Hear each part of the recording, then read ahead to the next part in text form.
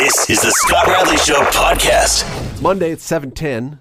Time to bring in Don Robertson of ComChoice Realty and Dundas Real McCoys, and we do this every week, and who knows what else you're involved in. I don't want everybody else to know what I'm involved in. What a great day.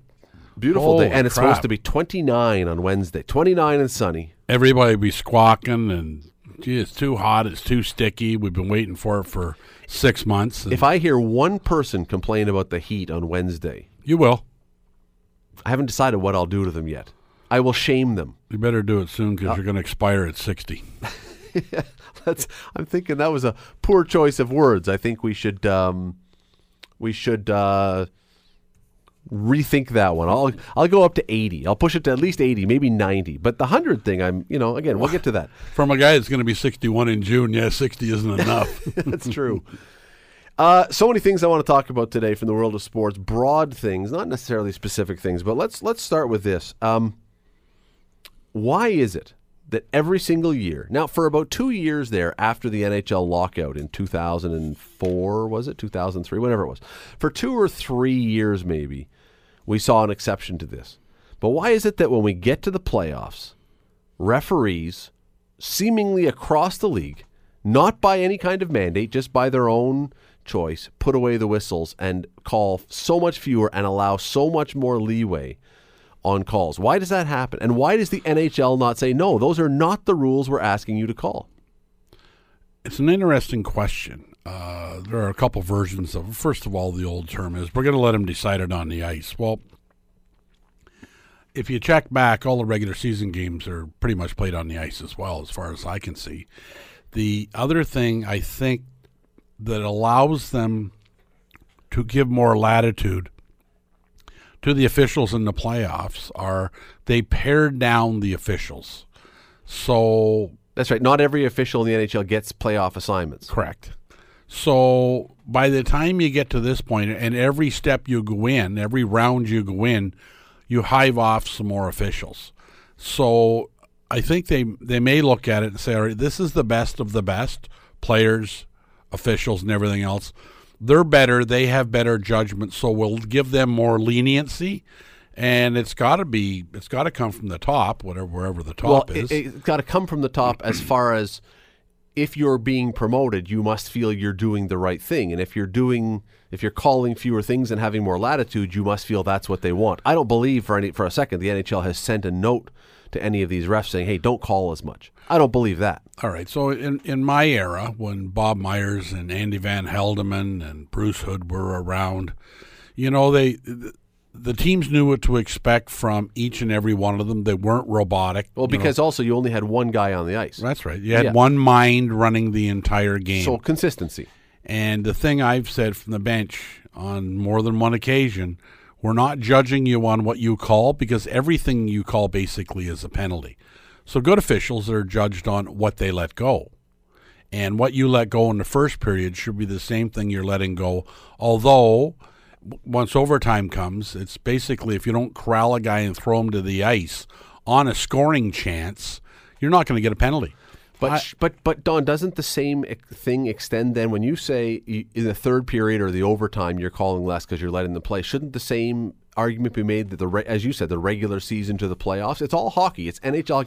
The Pittsburgh Penguins, the Anaheim Ducks, the Nashville Predators, and the Ottawa Senators got to this point, at least made the playoffs in the first place, under regular season rules. Well, rest assured, at that level, the general managers and the coaches are made aware of how they should expect the series to be called. So you're not likely going to see a lot of clutching and grabbing called in the neutral zone. We're going to call more just scoring chances and injuries. I mean, we're not going to let guys get hurt out there. The interesting thing in the National Hockey League that the good calls are made is when the real good defensemen just take their hand off their stick and just grab the other guy's stick enough that he can't get a full shot. That's how good the officials are at that level. And those are the things you want to see called. But you know that they're briefed before the series starts as here are the expectations. What I don't understand from a National Hockey League standpoint is this is where they're showcasing their product. And if you call less and there's more interference and there's more tugging and grabbing, which they took out of the game to speed it up, you now have more eyeballs than you've ever had all year to do it. Why would you change the game if you think it's good enough during the regular season? Well, here's the other part that I agree with you. I agree with that. Nobody is tuning in to watch guys be slowed down. They're tuning in to watch excitement. But here's the other part about it. And I've heard this, and you said it, and you've used the phrase, and I know you're not necessarily backing this. It's a phrase that we hear all the time. Well, you don't want the refs want to let the guys play. The refs don't want to decide the game. By the refs not making a call that they have called all year long, are they not equally deciding the game, but instead of against the team that made the infraction, for the team that made the infraction? There's a great line in Rush. Rush writes this great song, and I'm trying to think of the exact wording now because, of course, as soon as I bring it up, you're almost 60. Choosing not to decide is what's the line now? It's from Free Will. If you choose not to decide, you still have made a choice, right? If you choose not to decide, you still have made a choice. If you say, I'm not going to affect the outcome of this game, and by your thinking is, well, I'm not going to give a penalty to a guy then, which will affect the outcome of a game, but by letting that hook go, you could be affecting the outcome of the game. You're not affecting it. You're just getting yourself off the hook. You bring up an interesting point. I mean, from a strict fan standpoint, I mean, you got to remember, I referee a lot of hockey games, so I understand what they're doing. The other thing I understand is the expectation that the teams have.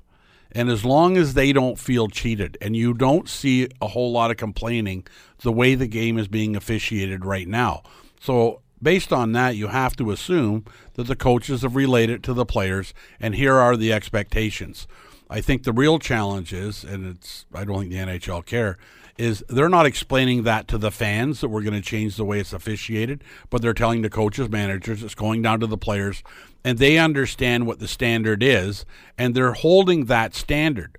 Whether you and I agree with that standard, the players and coaches and general managers who may very well behind the scenes, yes, who may very well have had input to the referee in chief and say, you're going to loosen this up a little bit so the guys can determine. We don't want all the little crap called that you're calling. But then don't call it the regular season. Like I'm looking at this saying there are teams, and one of them is a perfect example, I think, is the Edmonton Oilers, who you have built a team. You have to build a team to get to the playoffs. That's your regular season team. And then we're saying, but once you get there, we want you to have a completely different style of team or a significantly different style of team. And I look at Edmonton. I think if you had the referees who were calling things as they had in the regular season, Edmonton might still be playing today. I'm not sure it's that fundamentally different. And the other thing that the Edmonton Oilers have to learn, like everybody does, is how to win in the playoffs. Well, that's right. So your teams that are left are your best teams. They're the most skilled teams.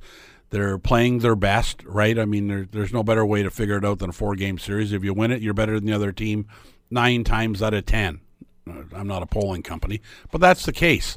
So the better players are better equipped to still play well, even with a few more restrictions that you would have normally seen with the 28th place team playing the 27th place team. If you let them play the same way, the game will get bogged right down. So you have more latitude with more skill and better players. The Edmonton Oilers have to learn how to play in the playoffs through a lot of things. Psychological, have to play hurt. You can't play injured, but you can play hurt. And you have to learn that. You've heard me talk about when the real McCoys were going to umpteen Allen Cups on the road. The type of team we needed to win our league really had nothing to do with the type of team we needed to win an Allen Cup. And that's an interesting balancing act, but it's an absolute fact. In the Allen Cup, you may have to play 5 games in 5 days. It's harder to go with an older, more experienced team. You need the young thoroughbreds. The young thoroughbreds won't win you a league championship to give you an opportunity to go. So the National Hockey League, in a similar fashion, it takes one type of team to get there. It takes another type of team to adjust to win. Edmonton are skilled enough. They'll learn that. Like Sidney Crosby's got guys draped all over him all the time. He's big, strong, skilled horse. He still excels because he's that good. I was watching last night in the game. James Neal for Nashville was skating through the neutral zone or just over the blue line with the puck on a chance. And they showed it, and it was a nice long time that the guy from Anaheim, I don't know who it was, had the stick hooked around his waist and was doing the old skiing behind him that we used to call it. And 100 games out of 100 in the regular season, that's a penalty. 100 games out of 100. Every single time you do that, the stick was parallel to the ice, it was around his pant, and it was tugging him back. And for some reason, even as he was breaking in, I think it was a 2-on-1 that was coming up, he gets to haul down and there's no call. And I'm looking at, and again, I go back to my point. For a referee to say, I don't want to decide the game, he may have decided the game by not making the call that he knew was the call to make, because that could have led to a goal. Okay, two things. First of all, if the referee if they're not calling the game the way they've been instructed to call it, you won't see that guy again. And there's two of them out there. So clearly, the powers to be have said you can let that go. I'm not saying I think it makes a better brand of hockey. I mean, I'm still a guy that thinks 3 or 4 fights a game is not a bad idea, but that's all gone now. And the hooking and the skiing and the interference, for the most part, has brought the National Hockey League into the next century. And they sell it during the regular season. I'm not saying the way they're calling it in the playoffs is a better way to go. I'm explaining how it happens. No, I know. No, and I don't. I think if you let these guys go, you're right. You probably would see the Edmonton Oilers in there, maybe against the Pittsburgh Penguins. Who knows? But I'll tell you, it's far more exciting. Why they've let it morph into this, back to this, I don't know. But that's my question. No, don't blame the referees. The referees are doing what they're told, or they wouldn't still be refereeing. We're in semifinals. See, I would be shocked, again, if the NHL sent a note or an email or something to say, hey, let stuff go. But by continuing to reward the referees who are letting the stuff go, those guys can have no conclusion other than I'm doing what the NHL wants. I would be shocked if it was a note as well, because they have conference calls to discuss such things in the modern era. I would be and shocked they don't want it in writing. I would be shocked if there was a conference call even. It's just if you keep getting promoted, nope. So I'm doing something right. I'm doing something right. I don't disagree. I disagree. I think the referee supervisors, they have meetings, they're talking to the guys and boys, here's how we want to see this semifinal called. And I'll guarantee you it will be different from series to series. Like I look at the Nashville-Anaheim series right now, and having watched the game last night, if it was the regular season, Ryan Kessler, who's doing he's doing his job as well as you can do your job to get under the skin and drive the other star player crazy, he probably would have had 8 to 9 penalties yesterday. Because he's playing that style that they are allowing him to play. You could never play that style in the regular season. And my only question, and we got to go to break, my only question is, as you have raised it, is that actually better for hockey? I love playoff hockey. I love that guys are willing to sacrifice their body. I love that it's much harder hitting. I love that the intensity is so far up. I don't love that there is seemingly more hooking and more interference and that kind of stuff. That kind of stuff doesn't help the game. Everything else, bring it on. Yep, they should call it the way they do the regular season. It would be equally as exciting. You're listening to The Scott Radley Show, weeknights from 7 to 9 on AM 900 CHML.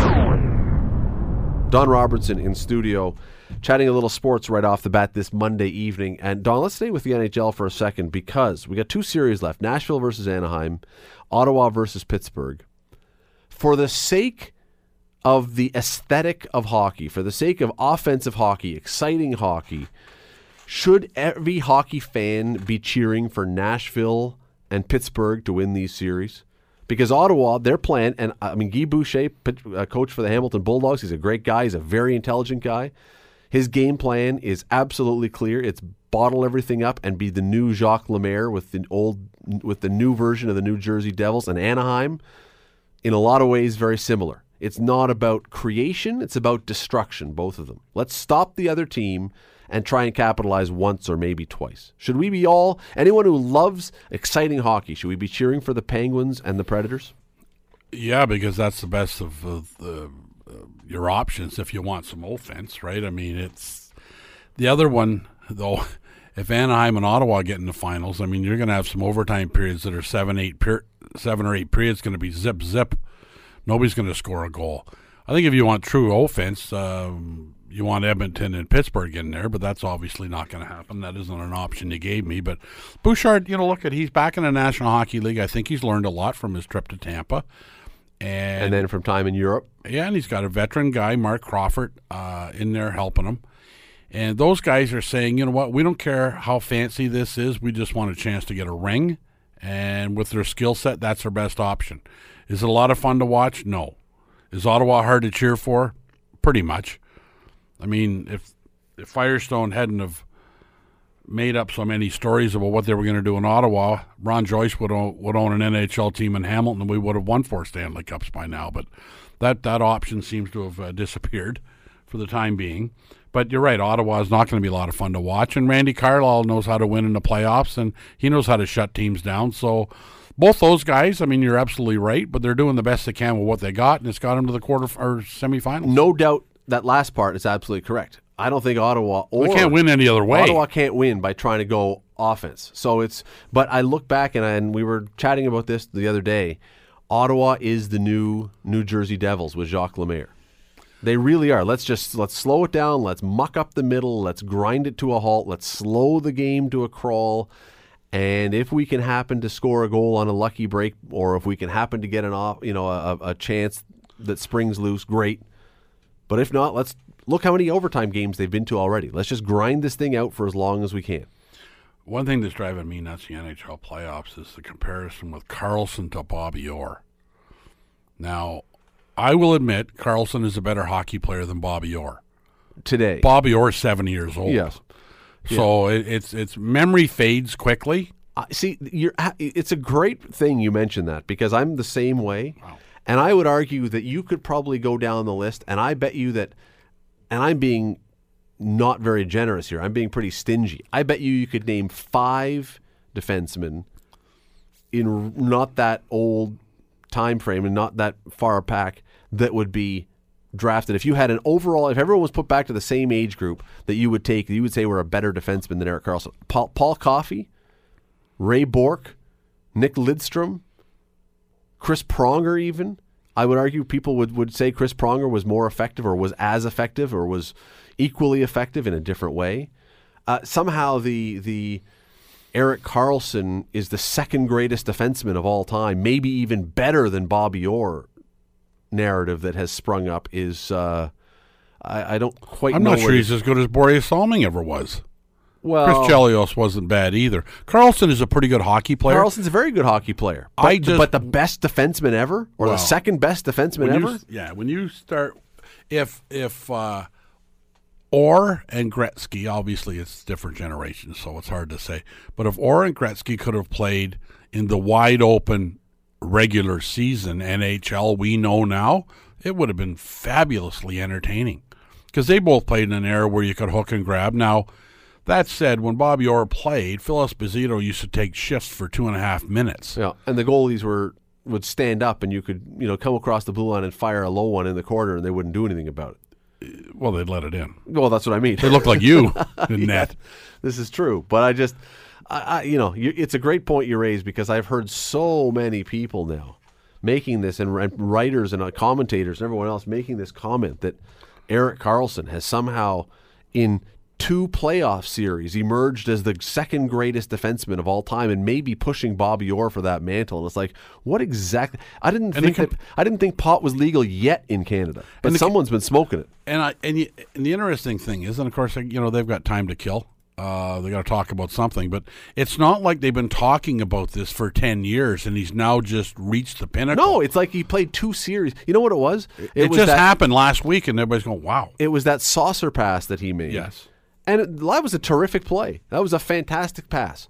And I bet you that if you were to give Erik Karlsson that same play to make 100 times, he makes it 5 times, because it was done absolutely perfectly. It required a lot of things to go right, along with great execution, and he did. It was a great pass. But that one play does not turn you into Bobby Orr, nor does the fact that he's playing with a broken heel or broken ankle or has a fractured bone in his foot. Bobby Orr didn't have any ligaments or any cartilage in his knees. Played on one leg.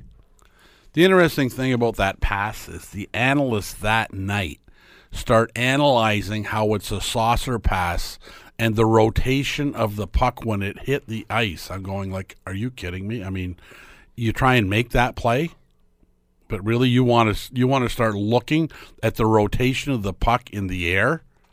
It was a great pass. It was a great pass, but we have a problem. Do it again. Yeah, we have a problem in our society, in our era, in our generation, whatever it is. We can't remember what we had for breakfast. So when you talk about old guys who went before, one of two things happens. We either glorify the old players to such a magnitude that they become far better than they ever were, or we diminish them because they couldn't possibly be as good as the guy who plays today. And we've seen both. There are guys whose legacies and memories are vastly better players than they ever were. But when you're now comparing a guy who has won 2 playoff series this year, when was the last time, Luke, do you know, can you look it up? When was the last time Ottawa actually won a playoff series? I can't even remember. But, I mean, we're having to check now, when was the last time Erik Karlsson led his team to a playoff win? That doesn't put you in the same category as the greats of the game. It just doesn't. No. He's a good player. He's a really good player. 2013, they won 1 series? Yeah, they won 1 series. And as Luke points out, hockey's a team sport. But there were times when certain players have carried their teams to playoff series wins and championships, and I mostly had the big pads on. There's one other thing that's really interesting about what's happening with Ottawa right now, why you're seeing so much of an emphasis on Erik Karlsson. And that is when Guy Boucher was here in Hamilton. Now we're going to get into a little bit of inside baseball here, well, even though it's hockey. When Guy Boucher was here in Hamilton, some people will remember that he worked on this thing that he had created, this 1-3-1. And it was a system that he had as opposed to 3 forwards and 2 defensemen. You would work in a 1-3-1. You'll see it still. He uses it now. And it helps when you block up the neutral zone. You've got 3 guys up there. It helps on the power play. You've got 1 guy towards the back. You've got 3 across and 1 in front of the net. You will see this 1-3-1. Well, the 1 at the back end is Erik Karlsson more often than not. So he's always got the puck because he's the 1. And so it puts an awful lot of attention and spotlight on him. He gets to do an awful lot with the puck. And that doesn't diminish that he's having a very, very good playoffs. But it's a really interesting thing that Guy Boucher's system is allowing, in some ways, Erik Karlsson to have this kind of playoffs. I love your point because I think it makes, every time I hear someone make the comparison, it makes me a little bit crazy. So I have a question. We talked about it last week. You talked about P.K. Subban and he was the guy that Guy Boucher built the 1-3-1 in Hamilton around. Pretty skilled guy. Still doing it now. Well, look at Guy Boucher. Every place that he's gone. And again, not taking anything away from Guy Boucher. Look at the 3 places that he has played in North America and who he's had. In Hamilton, he had P.K. Subban for his 1-3-1.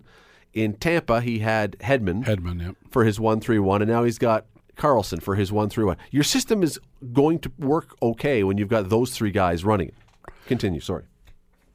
Dion Phaneuf is a pretty good hockey player.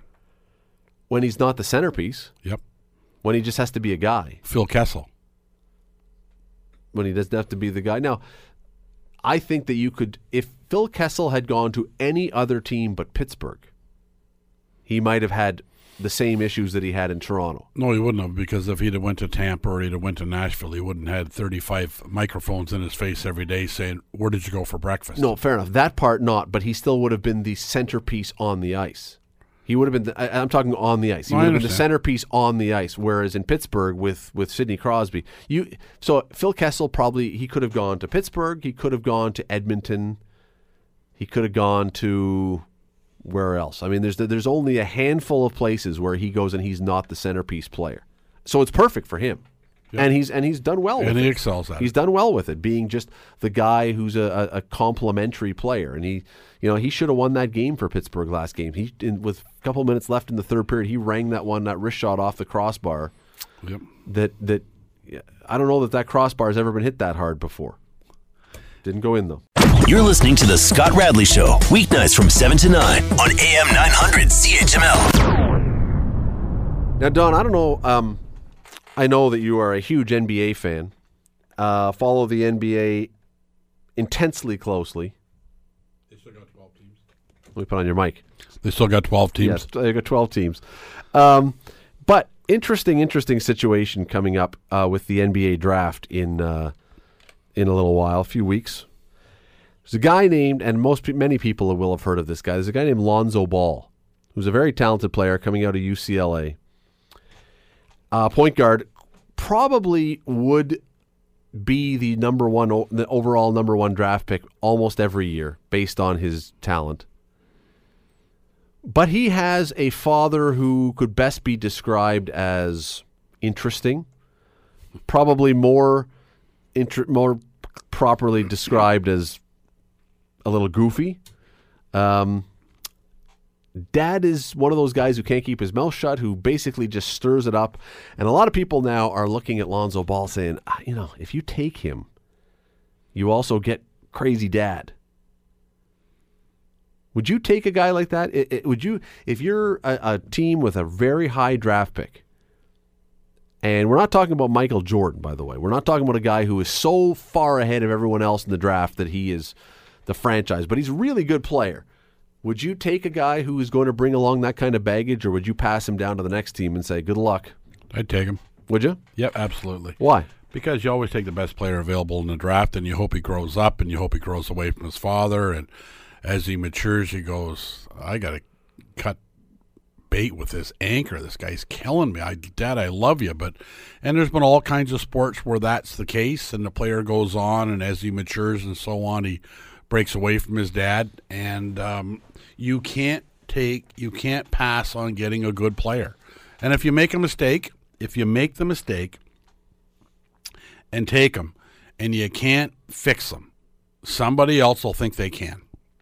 So you can dump them. So you won't lose that much. You'll trade them for another prospect or another problem, and you'll try and sort that problem out. When you get a great player or a player that could be great, and he's an elite player, I would never pass him up. I'd take him and fix him. And if I couldn't fix him, I'd either trade him or I'd bury him.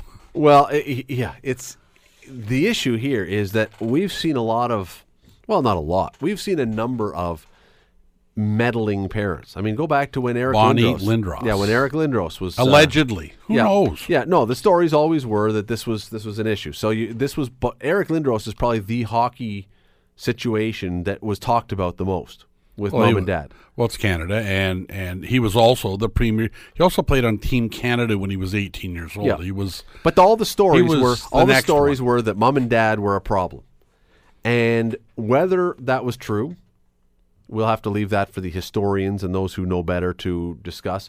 Whether or not mom and dad were behind his refusal to go to Quebec and his refusal to go to, where was it, Sudbury or Sault Ste. Marie? He wouldn't even go to the Sioux and Gretzky. All those things. That, again, that's we'll let the historians determine that one. But this guy's dad is, if those stories were true, this guy's dad is Bonnie and Carl times about 10 to the integer of the exponent of 4. I mean, it is. This guy, he goes on talk shows and says the most outrageously insane things. He's the guy who says that I would have beaten Michael Jordan one-on-one and turned down, and basically the amazing thing is dad has started this shoe company, Big Baller Shoes, that is going to take on Nike and beat Nike. It's just going to crush Nike. Well, not sure about that, but what it has done is make all the big shoe companies that basically give multi-million-dollar contracts to all the guys coming into the draft say, no, sorry, we're not offering you a contract. We can't deal with you. Well, the dad wouldn't want a contract. Well, no, but the point is, dad has not just been a pain. He's already now, it's in real money, is costing his kid millions of dollars. Well, he's contaminating the market for the kid. But like I said, if he's good enough, you know what? The old man will go away. The shoe company will either succeed and make them gobs of money. And if that happens, somebody will sign him to a shoe deal too. I mean, the NFL and the NBA have as many felons in their league as almost any other profession in the world. Like guys get second chances, but getting charged with battery, assault, all those different things that athletes get charged with. So what do you want? You can play.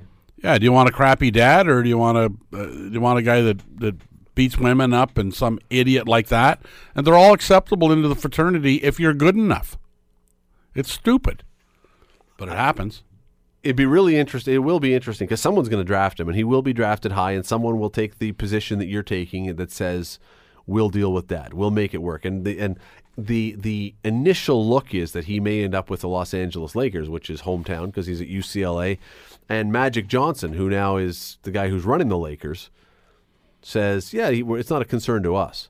And I'm thinking, okay, there's the one guy maybe.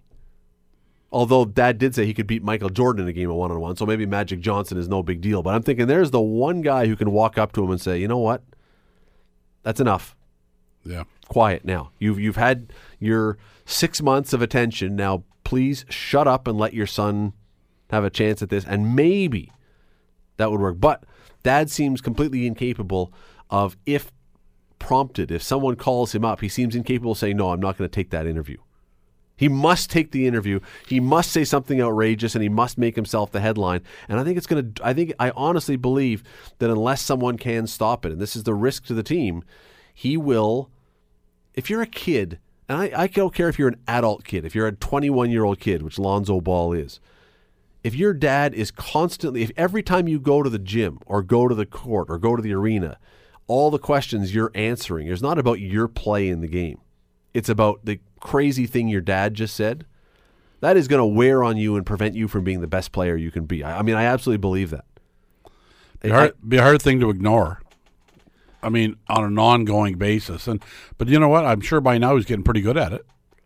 He's got lots of training. Yeah, but he hasn't been in the NBA yet. But you know what it is? It's those talk show hosts, those sports talk show hosts that trick guys into saying obscene things and crazy things. I mean, you should get the old man on, see what he's like.